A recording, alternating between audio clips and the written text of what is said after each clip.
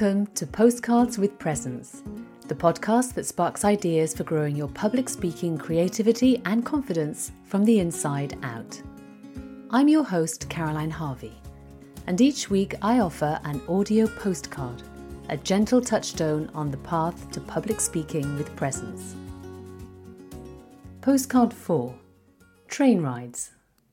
Last week I booked a ticket on what's known as the Golden Tower train, from Barcelona to Cadiz in southern Spain, a 12-hour trip that wends its way through hugely varied and beautiful landscapes, from coastal wetlands to rocky mountain gorges. I plan to spend a few days discovering Andalusia before picking the train up again to come home.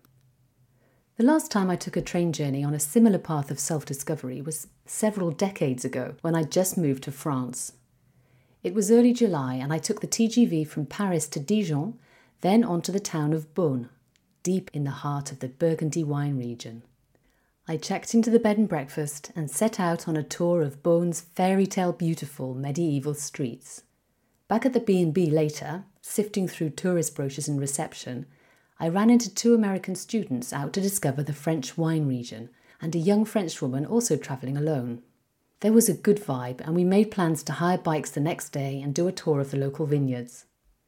And we did just that. It was like a chaste and harmonious version of the film Sideways. The Californian wine valleys of the movie were replaced by the ancient Côte d'Or, or Gold Coast, vineyards.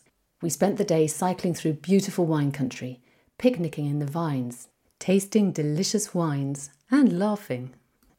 We dined that night at a typical restaurant in town, then bade each other farewell. I'd set out on that trip alone, yet ended up connecting with people and their stories. For that's the thing.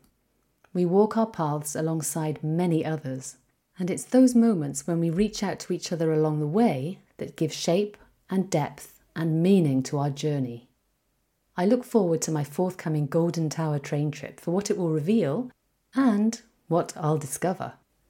I'll keep you posted.